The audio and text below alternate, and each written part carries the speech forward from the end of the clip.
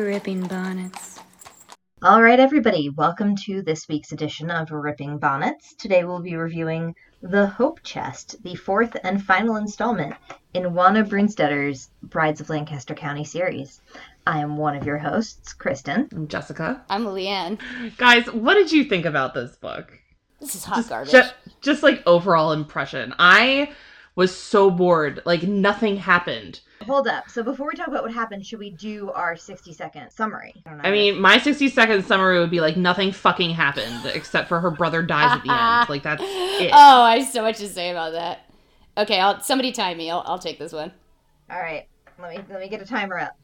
The thing I'm worried about is so much didn't happen that I don't even know I could fill up 60 seconds of talking about it. I know. You know what? Okay. What? You know what? I'm gonna take it because I feel confident I could fill 60 You're confident seconds. in this. Oh, okay. shit. All right. Okay. I'm going to get All a right. timer out for you. Hang on. Let me just time this shit. And first of all, just let me say, before we get started, that for all that nothing happened in this book, this is Wanda Brunstedter's first real attempt at multiple plot lines. That is it's true. Really, truly impressive that she managed to add in like 2 or 3 other plot lines and still have nothing happen. All right. Ready? Are you ready? I am ready. And go. All right. So we open up on our heroine, Rachel Beachy, who is eavesdropping on her sister Anna and Anna's not boyfriend Silas. Silas is in love with Anna. Anna is not having it.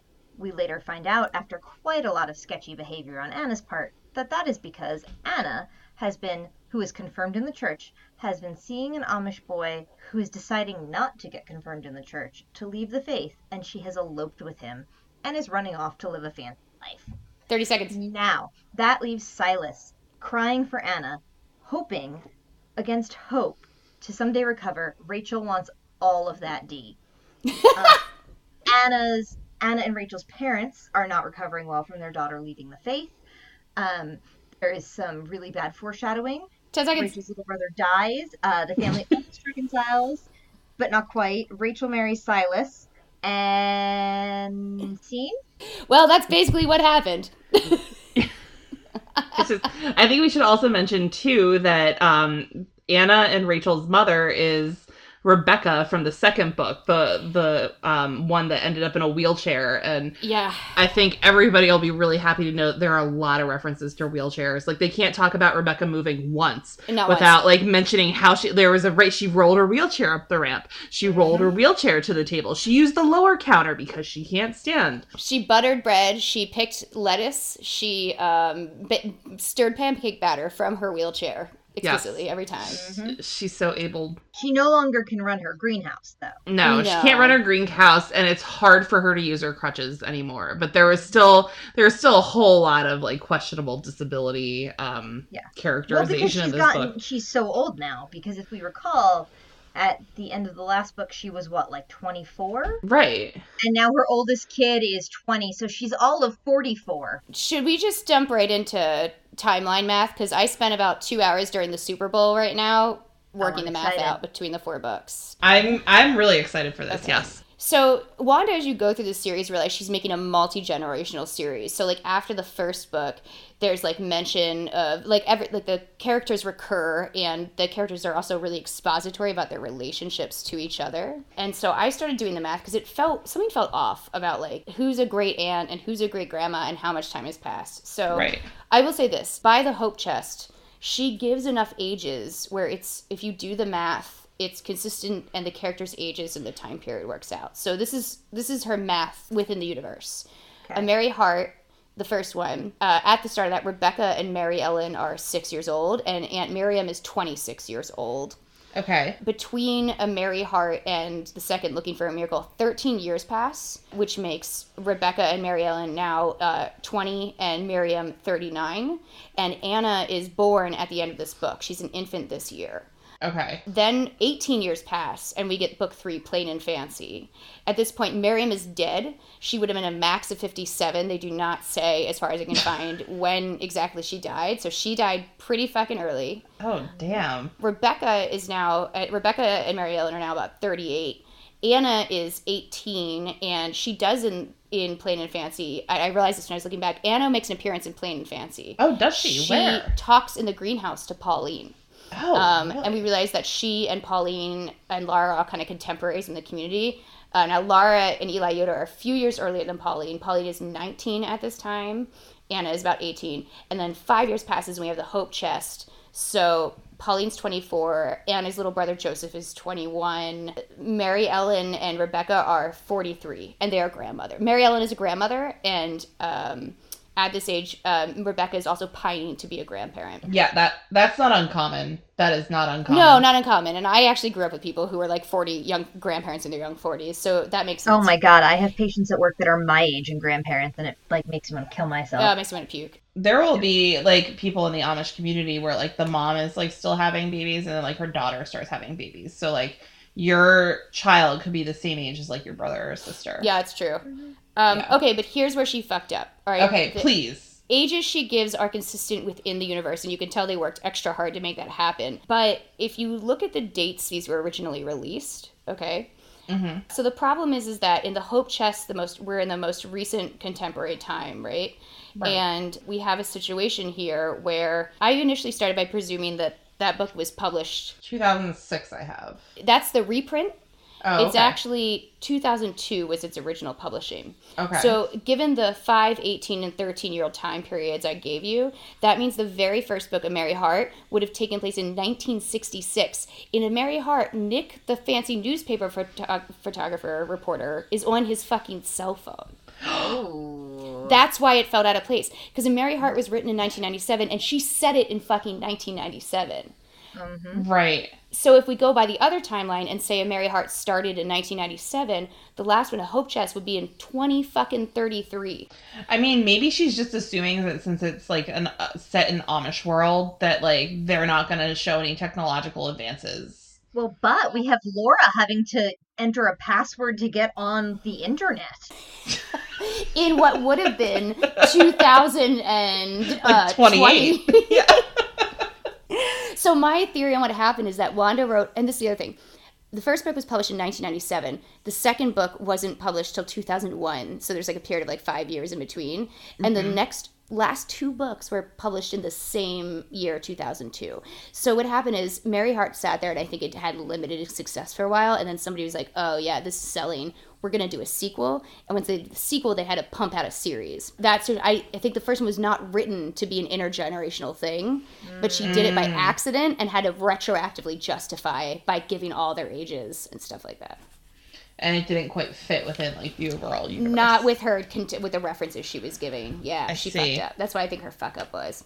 I like it. I love that you actually spent time to investigate that. Yeah, no, I love you so much for that. I made a grid. It's like an Excel sheet on my paper. See, like, it passed my mind. I'm like, I don't know. Something's not really adding up, but I just decided that I didn't have the time or interest to look into it further. We should when we release these episodes, we should start an Instagram, and I'm going to put my scribblings up on there. You're going to the grid. People could fact check me on that, because I was also stoned when I did the math. So I was at Josh's, and I was like, hey, what's 23 minus 5? And he's like, what the fuck's wrong with you? 18? I was like, just do the math for me. Smart A lot is wrong with me. We can also put up pictures of things I find in the local Pennsylvania Dutch grocery store that are mentioned in the book, like ribbon salad. Oh talk about it. Woo! Can we talk about ribbon salad for a minute? Please. Hey, how many times was ribbon salad mentioned in this book? I think I got Quite 5. I was going to say at least 5. And there's no root beer in this book. No ribbon root beer. salad has replaced... No, but wasn't there like a warm cider or something like that? A cherry cider. There was a couple lemonade. Yeah. Ribbon salad is an abomination. So in one scene, Silas's mother breaks her arm, and Rachel decides to take this opportunity to get all up on that Silas D by going over to his house to assist his mother with her day-to-day tasks and things. Because God forbid one of her son fucking helps her. Oh, there was a whole passage about it's too bad she doesn't have any girls to help her out. Yeah, because the penis precludes you from helping at all in the 4 walls of the house. Yes, obviously. So, Silas's mother asks Rachel to make supper, as they call it, which I hate, but anyway, that's a side rant.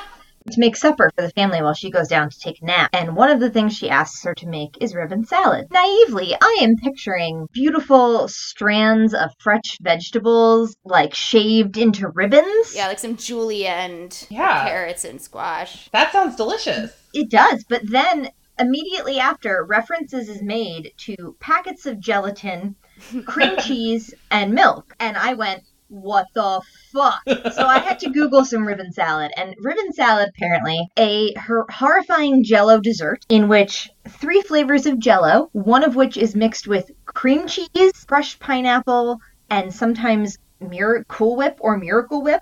I've seen both in these recipes. Wait, not Miracle Whip. That's mayonnaise. Yep. No, oh, no. Miracle Whip is not mayonnaise. But it's not Cool Whip. I found a recipe that used Miracle Whip. I wish I was lying to you. That's disgusting. Fucking disgusting. And then this is layered, and in the fridge, it's traditionally raspberry or cherry Jell-O, lemon Jell-O, and lime Jell-O with the various dairy products mixed into the lemon Jell-O layer. This is a recipe straight from the back of like a Jell-O box. You know what I mean? It's so disgusting is what it is. I couldn't even read the recipe. By the way, if you Google ribbon salad and click on images, it's all what you were thinking, Kristen. Like nice slices of vegetables. There's not one of them that has a Jell-O abomination. Until you add the word Jell-O to ribbon salad, and then you find what I found. You guys, I didn't add Jell-O at all, and all mine showed up with the Jell-O. Do you think it knows? It probably does know. Although those you were Midwestern white trash. It was like, I know what kind of ribbon salad you mean, you piece of shit. But if you add Amish, if you say ribbon salad Amish, there are a couple things that might approximate what they're talking about in the back of the book, but there's also just like a headshot of Wanda if you scroll down far enough. Yeah, because like, would the Amish have been taken in by a Jell-O manufactured recipe from like 1966? Yeah. You're right. Wanda Brewster just fucking, I think this is like a thing she fucking made up. It's not though, because it is in our grocery store. Mm-hmm. Well, I mean, like, I think that she made up that the Amish would have been, that this is like an Amish recipe. Hold on, we can cut this out. Rosie, off. Get off the bed.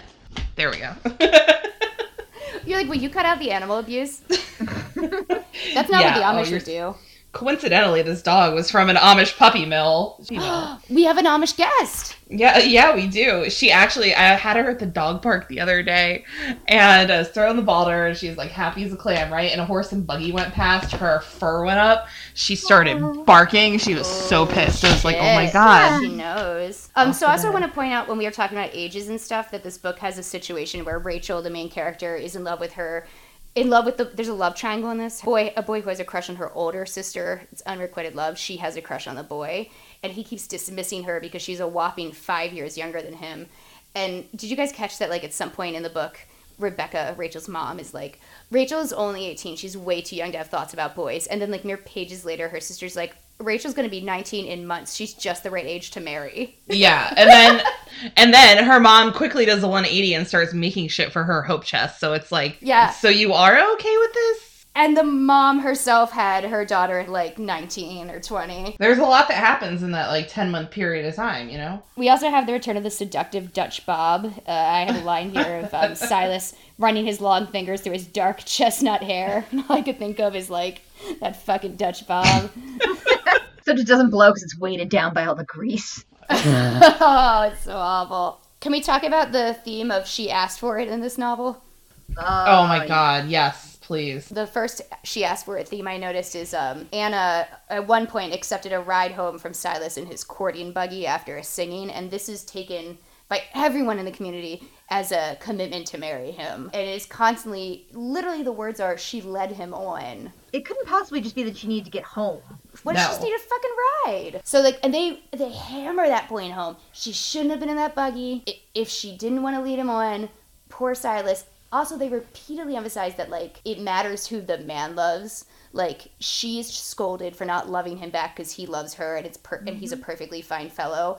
Right, and she's like, but I love Reuben. And they're like, I don't give a fuck who you love.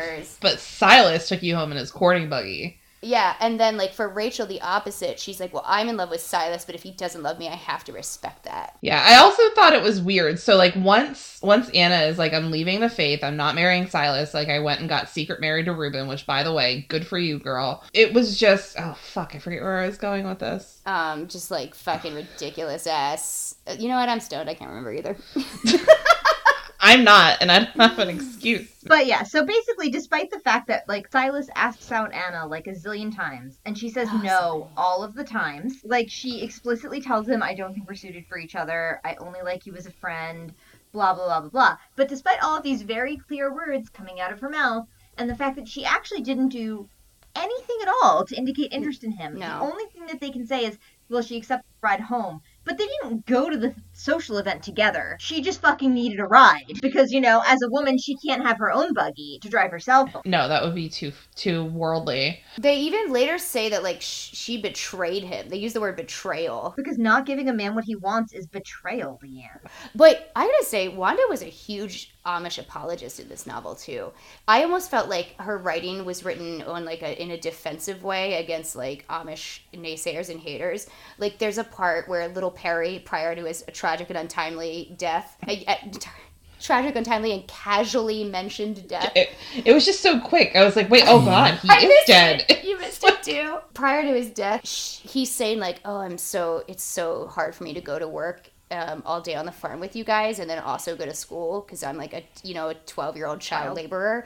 And they like are like, oh, Perry, he exaggerates. Like, pat him on the head, send him back to the coal mine. So it's like she's getting ahead with like criticisms of child labor. She defends shunning by fucking slut shaming the hell out of Anna. I know. Anna gets shunned and she's like repeatedly is like, it's too bad she did this to herself. The whole time. And like her dad is such a fucking dick. He won't even let her name be mentioned.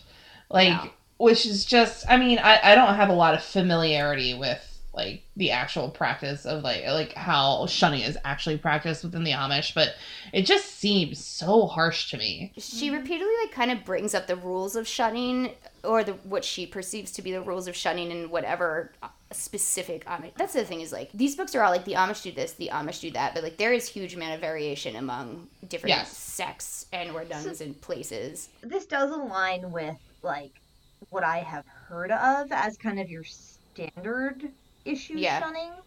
Like, it doesn't actually mean that we won't ever speak to you or acknowledge you, but like you are separate from the family, you can't eat with us, and we can't like do certain things with you. Yeah.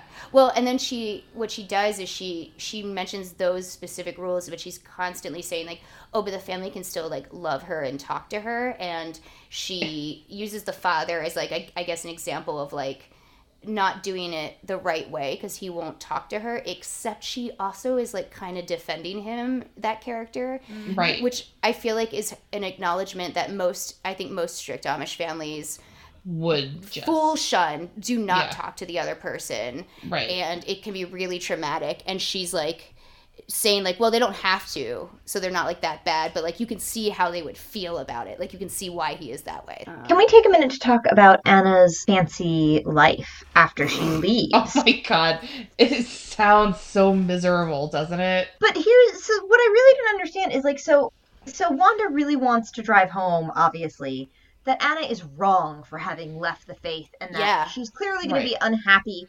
But all of her complaints about her life are like... because her husband sucks. Right, well, her husband sucks, but also like, so my husband is tired after coming home from his manual labor job and doesn't want to hang out with me. Versus if you were living on a farm and your husband came home from his manual... Like, what?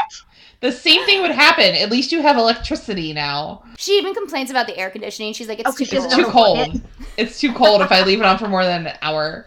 It's like, well, then just turn the temperature up. Also, Wanda was absolutely sure to give her the most superficial reason possible for leaving the faith. Oh, right. The truck. The red truck. Yes. It was that Reuben didn't want to give up his truck. That's the whole reason he left, and she left because she loves Reuben. That's it. So she wants her to look bad. She wants her to look shallow and vain. She wasn't like, oh, I'm leaving because of rampant sexual abuse. I'm leaving because I don't want to be a broodmare for the rest of my life. I'm actually a little disappointed in her that she didn't take the opportunity to have Terry killed by a red truck. Wow. Okay, let's talk about Perry's death. Well, wait, okay, hold on. I have one more thing to say about Anna and her fancy life. Did you think it was well, I don't know if it's necessarily strange, but I thought it was interesting how much emphasis they put on how she cut her hair. Yeah. Mm-hmm.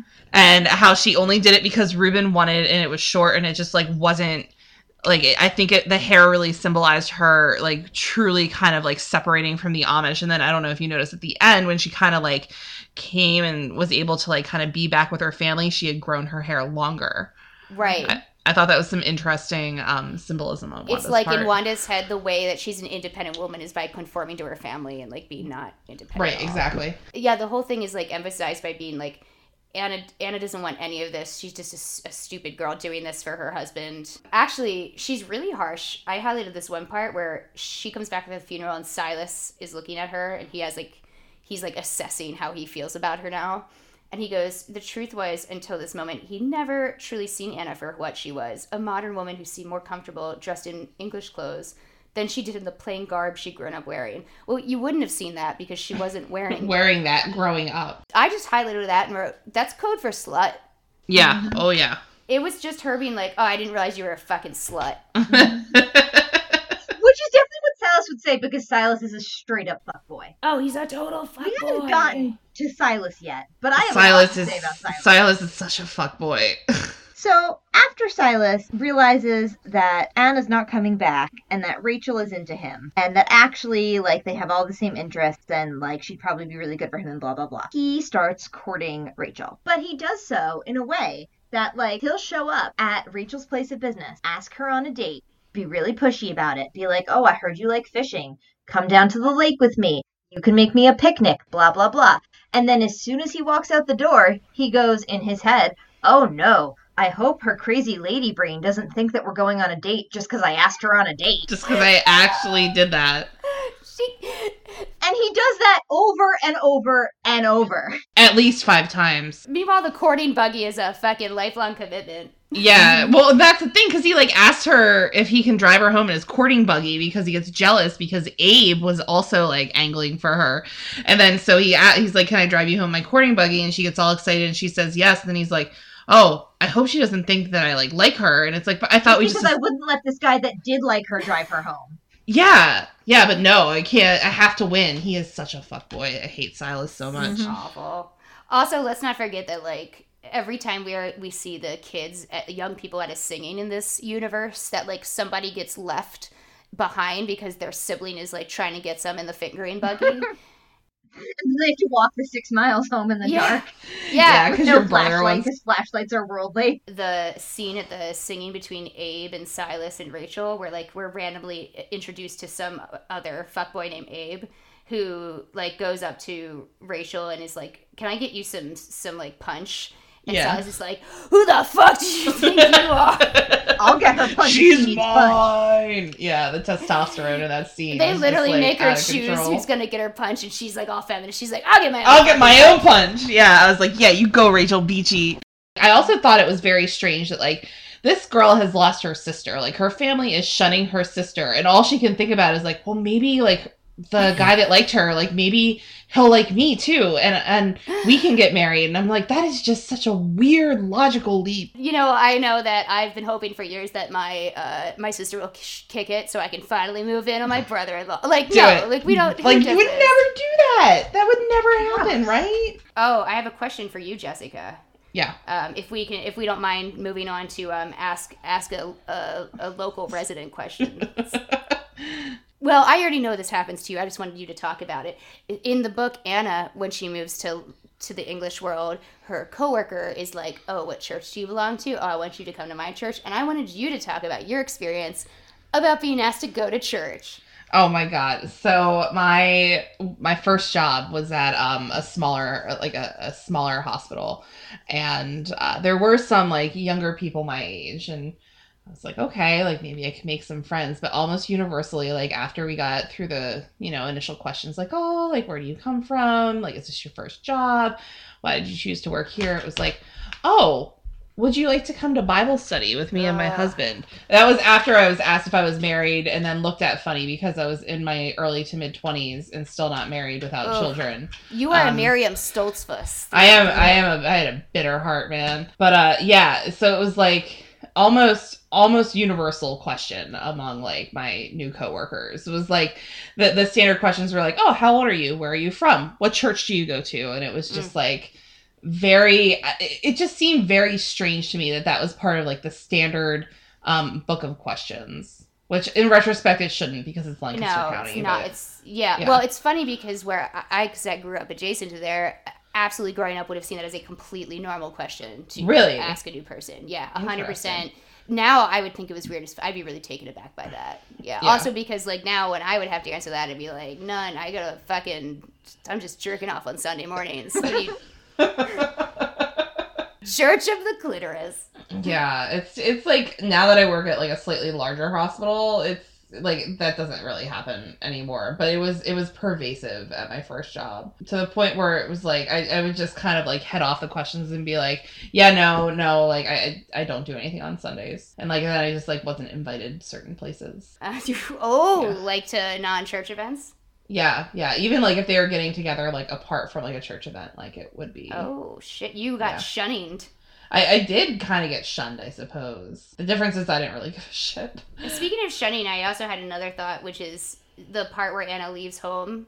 It's like she comes home very late the night before. She's like, I'm gonna leave in the morning. She's making a hasty exit, which makes sense because they're going to fight against you going, so you're going to have to make this real quick when they don't expect it.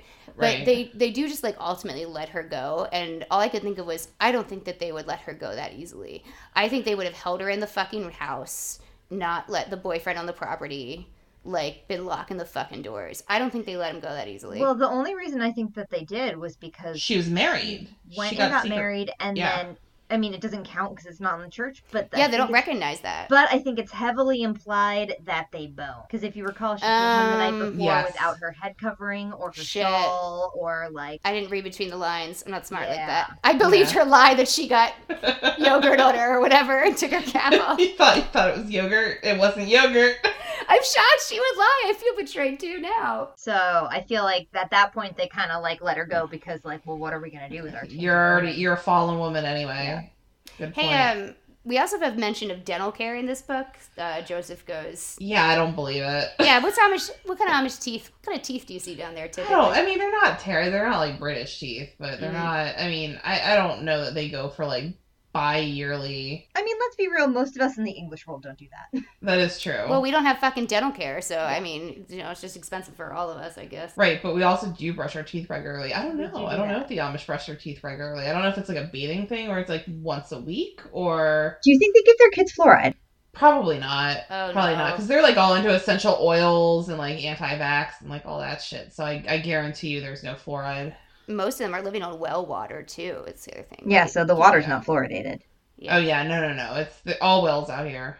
The water wasn't fluoridated for me either in my community. Yeah, I had to take fluoride vitamins. It's not fluoridated here in Portland because of crazy ass hippies. Yeah. Yeah, we had to take fluoride vitamins and they were fucking delicious. And I used to crunch that shit like candy when no one was watching. And I got strong as fuck teeth. My daughter legit cried because they changed the formulation on her chewable fluoride vitamin to like a liquid one. And now I can't get her to fucking take it, so. Oh no. She'll be Amish, it's fine. God will provide. That's if I learned anything from here. He'll provide strong enamel. Okay, but let's talk for a minute about poor dead Perry. It was just so shocking. It was like within the span of 2 sentences, it was like, there was an accident, Perry's dead. Oh, no. Even before that, this was like the most heavy-handed fucking thing. Basically what happens is Rachel is talking about how she really wants Anna to be allowed to come home for her birthday, birthday party, and her father will not hear of it. And Rachel's internal monologue says it would probably take something really big, like a death in the family, for her father to allow Anna to come back. 2 pages later. Missed it. I didn't even catch that. That's what happens when you read these books at like 3 a.m. And I was like, all right, I read that sentence and I said, all right, he's going to die. Dead. But Perry's I didn't think it would be the next page. Yeah. Did you think it was going to be Perry? No, I didn't see that coming either, but... I thought that maybe, like, the tree branch was going to come back and, like, finish Rebecca off in her wheelchair. Same branch knocks on the door, it's holding a knife. Yeah. No. I'm here for you. But a page later, Perry gets hit by a car, and 2 pages later, he is dead. Also, the way they announce it, it's like the police come to the door, and the police don't even get to say anything. It's just Elizabeth, who is at the accident, is like... I thought he looked dead, and I was like, oh, that's just a cliffhanger. He's not. Yeah, like it's like a little girl who doesn't really know, and then it's like, oh wait, no shit, he is dead. Like a paragraph later, man. They're like, oh, we went to the doctor. The doctor told us he was dead. Now it was like buried in there. Yeah, it was. It took me a minute. I was like, oh no, he is dead. Yeah. And then, well, he kind of deserved it. They were really setting him up as a pesky little brother. And then Silas, is acting like Rachel is, weird and something is maybe vastly wrong with her because she's sad following her brother's death. Yeah, he was like, I sure wish I could cheer her up, or I don't know what's wrong with her. I don't know why she could be so sad. Maybe she should bounce back a little quicker. I don't know. She's acting erratically. You're supposed to just celebrate when someone dies because they're with Jesus now. Well, I think the whole reason she had the death, she had needed the death as a plot point to bring Anna back, right? Mm-hmm. That's true, yes. And I think, honestly, she's, tasked with, helping the reader visualize, one Amish life ritual per book. We got the weddings before. Oh, that's true. We get church. I don't even know. I will say the Amish funeral was actually fairly accurate. I have been to an Amish funeral. Yeah, looked like she'd done some homework. Yeah, that I had no gripe with that. Well, and I think all of her stuff, all of her rituals, how they have church at people's houses, they wrote, it's okay, I get it, you went to some church services, you're writing down. Can you imagine her in the back of an Amish church service, feverishly scribbling down notes? She's it's sociologically fascinating. Okay, so speaking of Wanda, I did something really shameful before we started recording. Oh, what? So Chris and I were talking about what our next books, which ones we should do next. Yes. And the other canonical author of Amish romance series based novels is Beverly Lewis, yes. Beverly and I was like, well, I bet these are better because they're written by she's a famous author. And Kristen's like, no, she's not. And I was like, yeah, she wrote like Ramona Quimby. I can't even, I'm still so upset. I am so upset. So Beverly Cleary is that person. So Leanne murdered my childhood. God. That's amazing. So, apparently, I was like, oh, Beverly clearly took, a side detour. Yeah, for a couple of years, she just got really into Amish. Beverly Cleary, who was renowned for being ahead of her time in writing about young women's issues. I was excited to read her. Is Beverly Cleary the one who wrote Summer Sisters, or is that the other youth? Yeah. So it's an actually sexy romance. Oh, wait, no, that was J.D. Bloom. Oh, damn it! Oh, shoot. I get them mixed up all the time. I'm getting all my white YA authors mixed up. Anyway, the next series that we were debating is, should we do Beverly Lewis's? Hers is interesting because she follows one person throughout all three instead of this ham-fisted multi-generational shit. Oh, one person. How so? I am really interested to see if, given that amount of time, if any of these authors are capable of developing a character in any way, shape, or form. Yeah, I'm very frustrated with that. It's here's this person. She really likes to climb trees and listen to birds. And it's that's not character development. Those are just, personal likes of people. It doesn't... how she decided that Silas would be Silas would be a good match because he likes fishing. Yes, yeah. And bird watching. She's like, we share many common interests. Two. Two interests.